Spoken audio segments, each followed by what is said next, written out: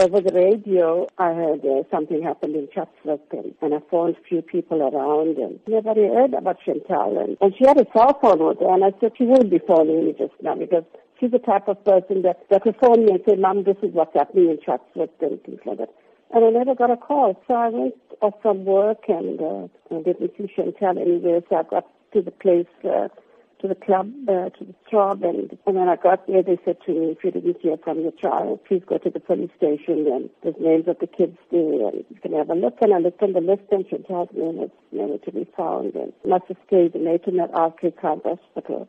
And I found there, and she said, no, Chantal didn't come in there. And I couldn't understand where she was, and then it was already after 5 or something. And I waited in the queue like the rest of the parents, waiting to identify the kids. And then somebody called my name, and I thought Chantal was found, and they were giving me a message. And only to be told there's 3 more kids still to be identified. The other kids were already identified. And I looked at the first kid, and it wasn't Chantal.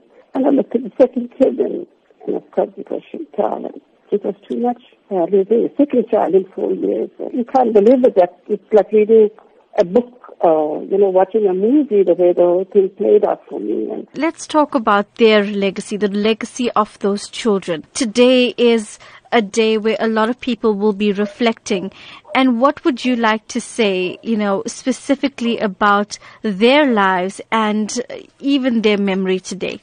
I think we all must learn from what happened. I know some of them have very short memory of what happened. Some of them can't remember what happened. Some of them are very young when it happened. But I want to say to the kids, the youngsters of today, be responsible. Know your whereabouts. When you walk into a place, watch what is happening, what the adults are doing. If they're doing something wrong or something, bring it to somebody's attention. And let us be responsible so this never happens again. A death is a death. No matter how the child dies, it's very painful for any parent to go through this.